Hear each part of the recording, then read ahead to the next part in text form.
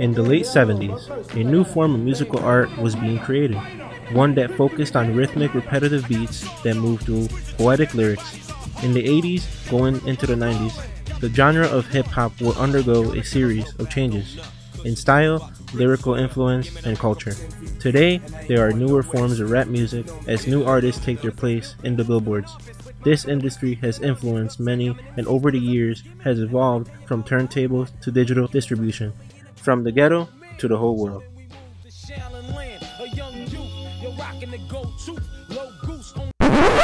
Hip hop started in the late 1970s in New York City, mixed with the culture of breakdancing and graffiti art. The genre of hip hop would become a new art form of expression. I was late to the hip hop game, but when I really found out about it, I just became engulfed in the history of it. And it's one of the very unique art forms when you really look at how it developed over the 30 or 40, 50 years that we've been really listening to hip hop. It kind of evolved from the children of the people from the 60s. You had a lot of people in the 60s that were, well, rebels. Not just hippies, I'm talking about Black Panthers, I'm talking about revolutionaries that kind of, after the war was over and things changed, didn't really have anything to rebel against. The 80s saw the dawn of artists such as LL Cool J, Run DMC, and Eric B. and Rakim.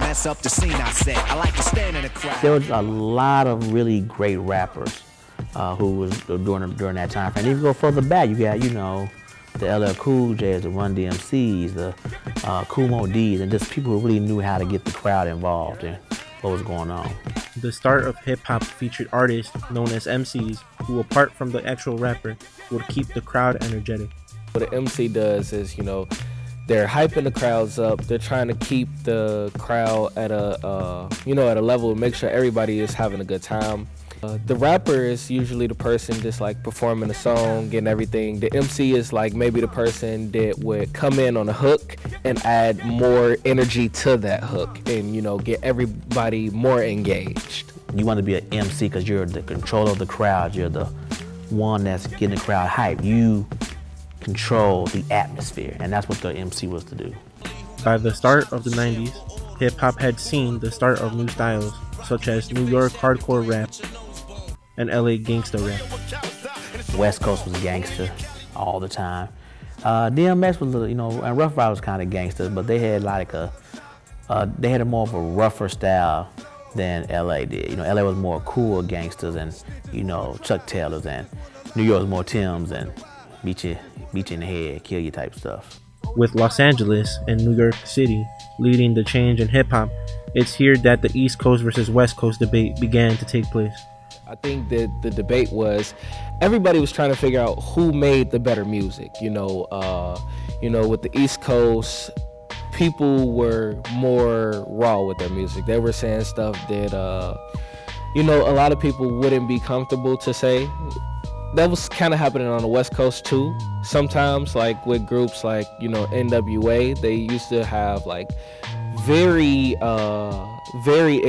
explicit lyrics, with songs like The Police, Straight Outta Compton. And then you have those same kind of lyrics from even people in the East Coast, like Mobb Deep when they made Shook Ones Part 2, or when they made Survival of the Fittest. Everybody was just trying to prove that one was harder than the other.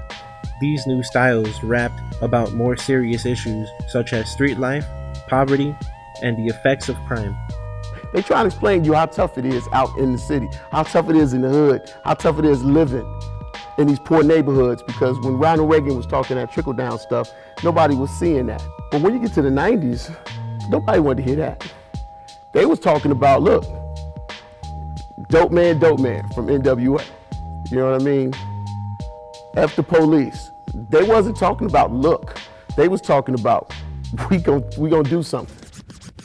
With hip-hop growing in listeners, its influence would grow as well. Many saw it as a voice that would unify the people against a common oppressor.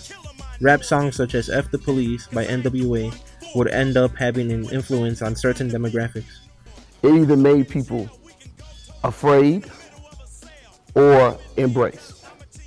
The people who were afraid were still afraid, but they embraced it because they wanted to be part of the winning team. You see what I mean? So if you had people who've ever been a victim of violence to a police officer and they hear F the police, they saying F the police too. I don't care what race they are or what background they are. But if you hear people who have not, they're trying to figure out, well, what did the police do to you? I think the police are great. The events that took place in the 90s through the influence of hip-hop would inspire the creation of films such as Straight Outta Compton.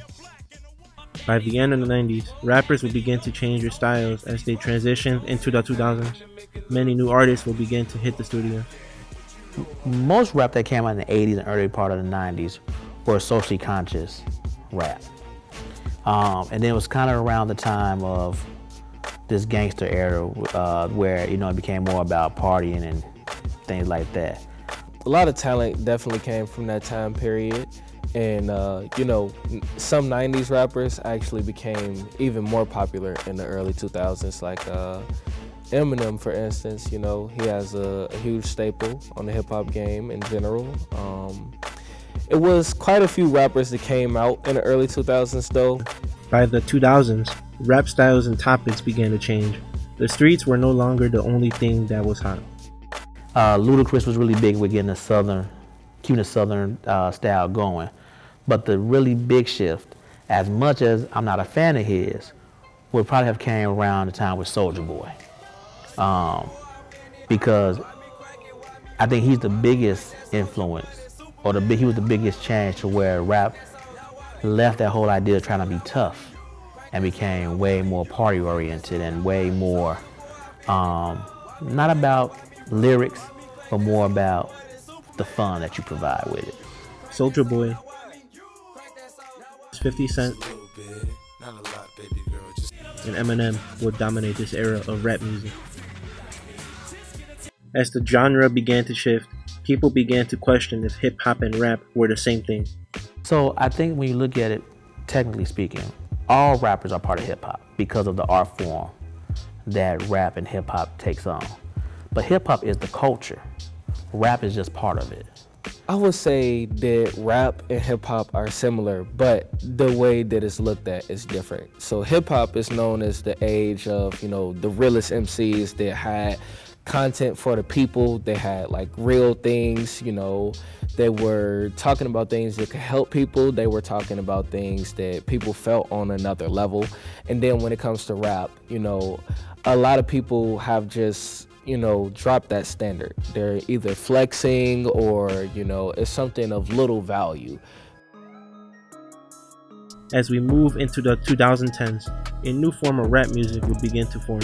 Debated to have started in Chicago, drill rap or early trap music began to make its debut in this new digital world of entertainment.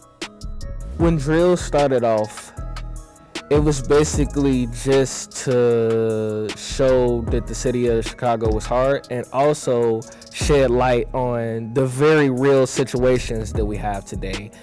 You got music you play at parties. You got music you play when you're in the house. You got music you play when you're driving. If you got music you want to play while you're selling drugs, okay, go ahead. But see, that's all part of who you playing the music for. And sometimes people glorify, fantasize about other sides of that life, and so that's what they do. I think it's a dumb situation because no successful rapper has also been a successful drug dealer. 2015 to 2016, that's when it really started to change into, you know, diss music, and it started to turn into very disrespectful music, basically. And the thing is, these people have the talent for sure, but it's just they're using it in the wrong way. For instance, a lot of times you hear the term where a Chicago rapper says they're smoking someone's dead homie. And, you know, you see that a lot.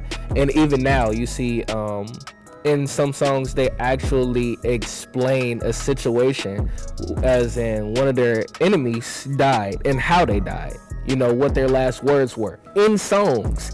And these things are just insane that we actually live in a time where people snitch on themselves in music.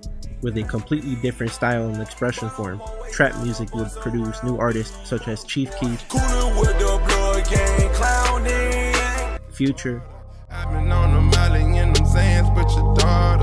and Amigos. On me, keep me company. Hey, we did the most, yeah. Pull up and goes. The hip-hop from the 70s, 80s, and 90s show almost no similarities when compared to the modern age of rap music. Many are still wondering what caused such change in this industry. I think the biggest shift came from where labels started putting money behind and what they started pushing to people, that now the baby is more profitable than, say, a De La Soul type of rapper. Back then, when people got into music, you could really tell that it was their passion. It was something that, you know, they've been thinking about at least most of their life.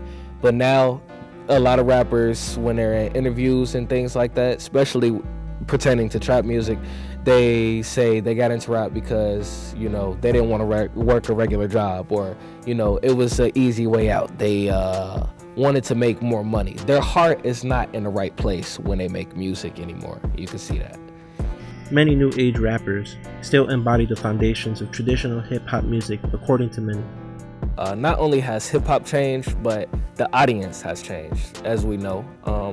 But I think the artist that embodies hip-hop as in its original form is like Joyner Lucas. He has his own twist on it, of course, but he still has the same values of these artists that actually love the form for what it is. J. Cole, easily. Kendrick Lamar, easily. I mean, those are two of the biggest things I can think of top of my head. I still think David Banner, when he puts stuff out, is still, you know, trying to reach that core. I mean, Eminem is a modern rapper, but, you know, he's old too, but, I mean, he's still, you know, he hasn't really went too far from that whole thing. Hip-hop has been an inspirational art form for some. For others, a voice. Even in this new age, the values of original hip-hop music live through a new generation of artists from many backgrounds who intend to further better the craft. It's just about the idea of letting it evolve. You know, you don't know where evolution is going to go. You just watch. Hopefully, it doesn't go down a path of, you know, stuff that I can't hear anymore, where people speak a different language that is foreign to me. The message isn't the message. The message is who the message is for. Whatever the generation is going through, that's going to be the message they put out. Whatever the people who have something to say is going to say, this is going to be the way they put it out through music. It was influenced by so many different art forms that it would be quite hard to get rid of it as a whole. You know, poets starting to do poems to music is another thing. Rap literally means rhythm and poetry. So I don't think that it could ever go.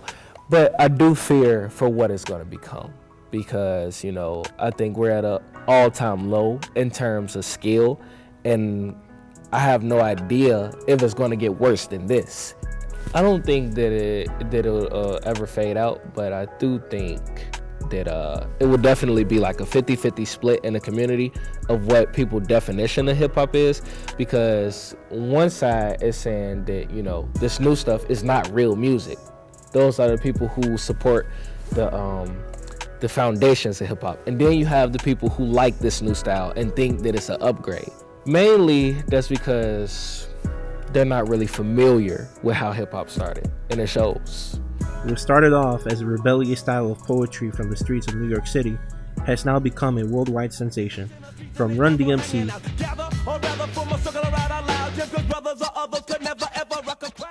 to Tupac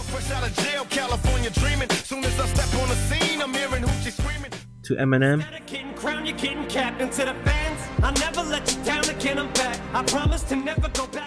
and to Joyner Lucas. I wanted to change and all the above. You want me to fall, you want me to crawl, you want me to stall, they want me on drugs, you want me For 40 plus years and counting, hip-hop artists continue to both inspire and entertain consumers of rap music. As we enter the 2020s, the rise of new artists will be imminent, as social media and digital streaming allow for an increase of distribution. With these new outlets, the possibilities are endless, as new artists work to move their talent from the streets to the billboards.